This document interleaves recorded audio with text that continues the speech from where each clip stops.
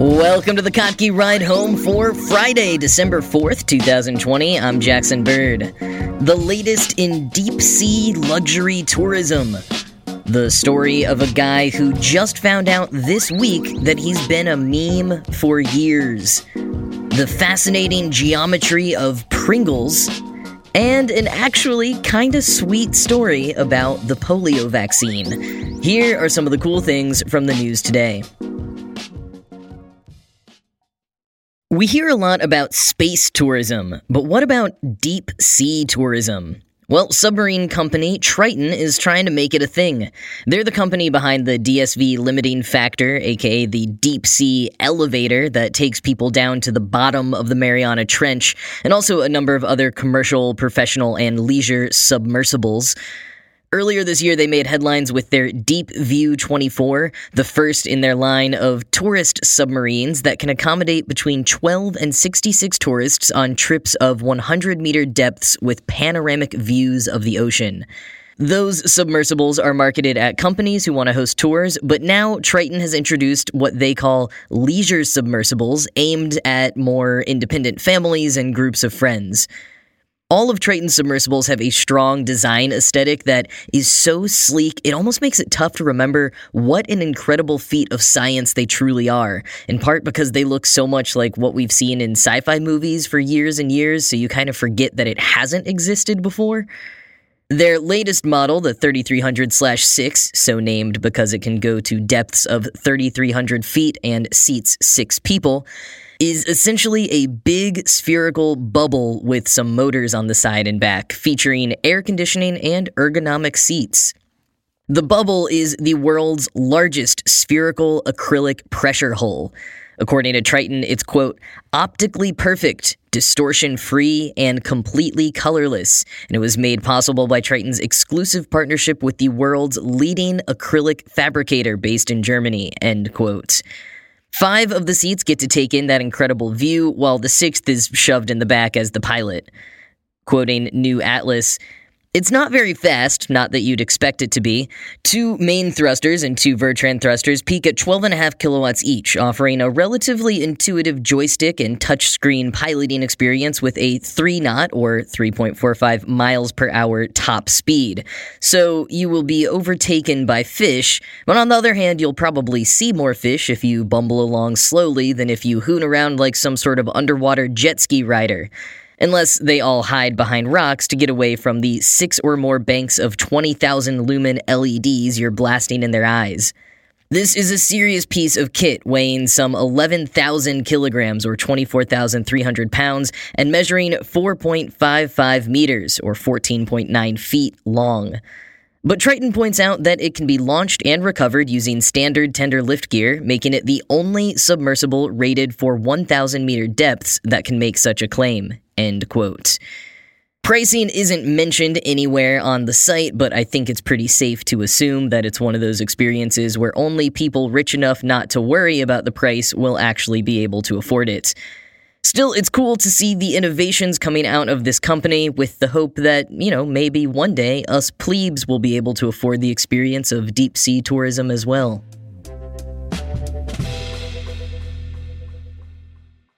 So one of my favorite ongoing series to watch on YouTube is from BuzzFeed called I Accidentally Became a Meme. They track down folks whose images started proliferating without their knowledge and interview them about where the image first came from, how they found out it became a meme, and what's happened since. And the stories really vary. Folks like Kombucha Girl and Overly Attached Girlfriend both turned the popularity of their accidental meme into successful online careers. Others like Ermagerd Goosebumps Girl are pretty much just living a normal life, but have had a few wild encounters.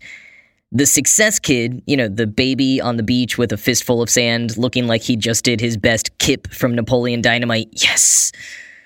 All of these are very tough to describe without visuals, but you'd know them immediately if you saw them, so I'm going to put a link to the BuzzFeed series in the show notes so that you can get a visual on these different memes that I'm talking about.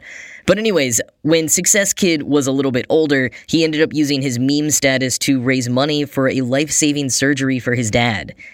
And one of the stories that blows my mind the most is the meme of that blonde-haired guy just kind of blinking in astonishment. Sometimes it's a GIF, sometimes it's a still image. It blows my mind because it turns out that that was just from a couple of frames from a tiny crop of a 2-hour-long live stream in a niche video game community that was doing weekly live streams, and for which tons of GIFs were always made. But somehow, and not even immediately, not until 4 years later, that particular GIF found its way beyond that niche community to the rest of the internet and has since become one of the most popular reaction images online. That's what's especially wild about these stories to me. Not so much how it impacts someone's life afterwards, although that's fascinating too and leads to lots of questions about personal intellectual property and stuff, but just the absolute randomness and kind of chaos theory, as Blinking White Guy calls it, of how it happens. And this morning, I came across the birth of one of these stories on Twitter. It's not anywhere on the scale of Success Kid or Bad Luck Brian, but on Tuesday, natural scientist Dr. Adrian Smith posted on Twitter, quote, "Here's a very 2020 thing I just learned about myself. This picture of the 8-year-old third grade version of me has been a meme for years. Like, there's merch and everything. Internet is weird," end quote. With the tweet, he shared a photo of his third grade school picture, complete with that classic early 90s laser background, in unfortunate but era-accurate butt-cut hairdo, and some pre-braces front teeth that it looks like he eventually grew into. So about 3 years ago, a comedian and artist who goes by Teenage Stepdad got a hold of the picture and turned it into an ongoing gag about his fake stepson, Grayson. There are countless recreations with weird intersecting storylines and even a whole line of merch for Teenage Stepdad.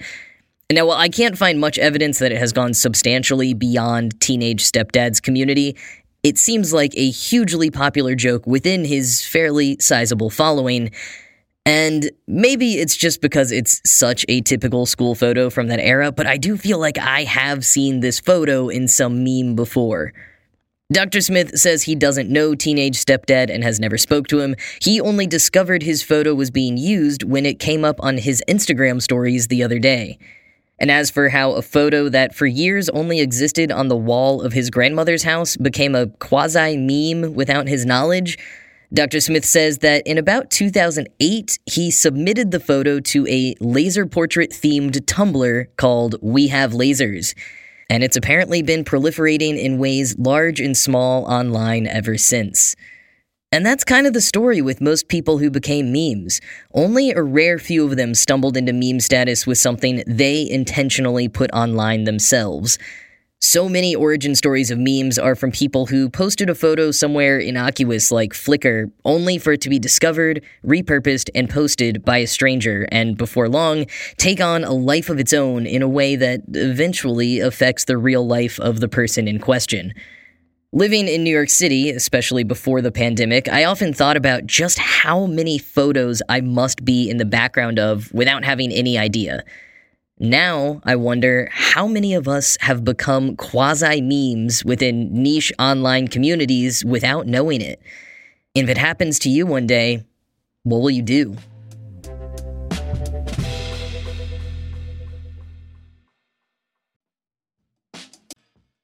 Once you pop, you can't stop. Meant to be a chip for the future, one that would solve consumer complaints about broken, greasy potato chips in bags, Pringles were developed by chemists at Procter & Gamble in the mid-20th century using a tubular can instead of a bag and their recognizable saddle shape to try to offset the breakage and staleness that plagued chips of their time. Now, while they don't stand out as much among other chip innovations these days, and their tubes have proven to be one of the hardest consumer products to recycle, Pringles are still a unique and tempting chip choice. I'm partial to the salt and vinegar ones myself.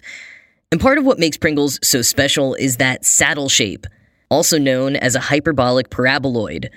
In addition to fitting perfectly in your mouth, the hyperbolic paraboloid design enables a whole bunch of Pringles to be stacked on top of each other in the tube without the bottom ones being crushed under the weight.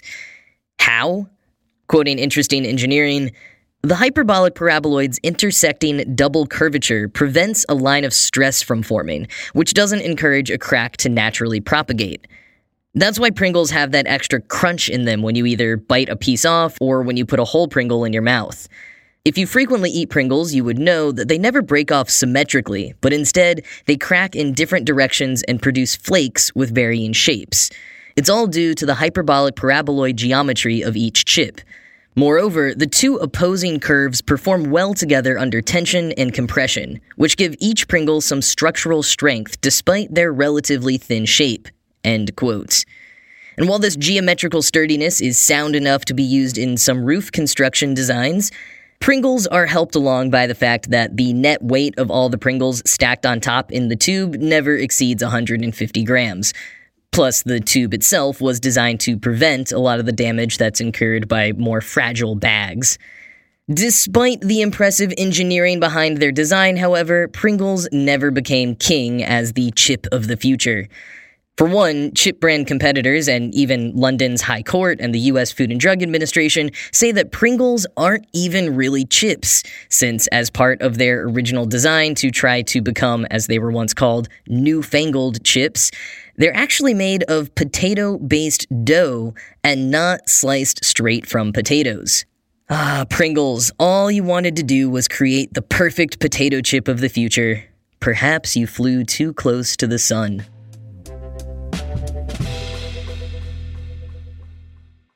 Ending the week with a purely sweet story.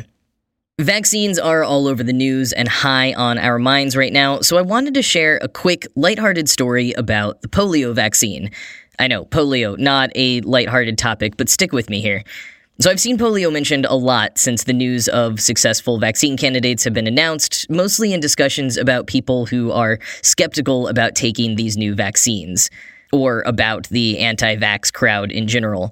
Because one theory that I've heard is that a reason some people might be able to fear the vaccines more than the diseases they prevent is because the vaccines did their job.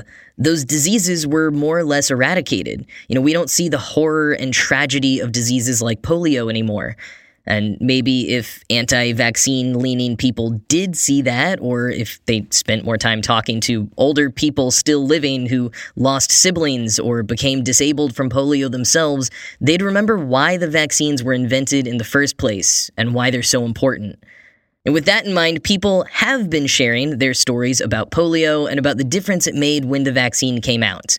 A lot of those, as you can imagine, are really tough and heavy stories to read, though all the more important because they are. But as promised, I wanted to share one of the more lighthearted accounts that has been making the rounds on the internet this week. It comes from a man named Jeffrey Sherman, the son of Robert Sherman of the Sherman Brothers, the pair behind a ton of the songs in Disney musicals. They wrote the songs for Chitty Chitty Bang Bang, The Jungle Book, Bedknobs and Broomsticks, and you have them to thank for It's a Small World After All. Sorry. Son Jeffrey posted this on Facebook on Tuesday, and I'm just going to read the whole thing for you. Quote, "When I was a kid, they rolled out the vaccine for polio. We were given it at school on a sugar cube. I went home, and my dad, who was working on Mary Poppins, asked how my day was. What I didn't know was that Julie Andrews, who was hired to play Mary, had not really liked the song my dad and uncle had written, Through the Eyes of Love, and it was rejected. It was their favorite song for the movie. Walt asked the Sherman Brothers to come up with a new song that would be in line with Mary's/Julie's philosophy. Dad asked me how my day was, and I told him about getting the polio vaccine at school. I was known for rejecting the booster shots at my doctor's office and running away. He said, 'Didn't it hurt?' I told him that they put it on a sugar cube and you just ate it. He stared at me, then went to the phone and called my Uncle Dick. They went back to the office and wrote, 'A spoonful of sugar helps the medicine go down.' It's my little corner of film music history, I suppose, inadvertently. For anyone I know here on Facebook, trust the doctors. When the vaccine for COVID comes out, get it. We are all codependent on each other in this pandemic. Trust science and doctors and epidemiologists. We are a small world, and we will beat this enemy if we listen to those who know. Be safe, wear a mask, be kind and thoughtful and considerate to your fellow man and woman. We will beat this."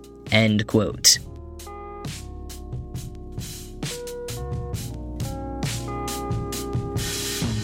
That is all for this week. As always, this show was produced by Ride Home Media and Kottke.org. I am Jackson Bird, and I am going to go do a reverse image search of myself to double check if I'm actually a meme.